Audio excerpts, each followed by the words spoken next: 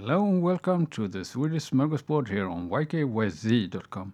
In this episode I will be talking about the news of today, April the 3rd, 2020, here in Sweden.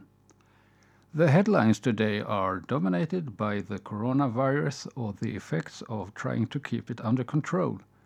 So far, 333 people have died from it, and the experts say that we have not reached the peak yet. The Swedish airline SAS announced today that they will cut down even more on air travel within Sweden. From Monday, they will only fly from Arlanda, Sweden's biggest airport, to Umeå, Kiruna, Luleå, and Visby. The price on hand disinfectants continued to rise. One supplier raised the price over 1,000%. There are also a lot of articles about how to celebrate Easter in a responsible way. That was all for this episode. I hope to see you around. Bye till then.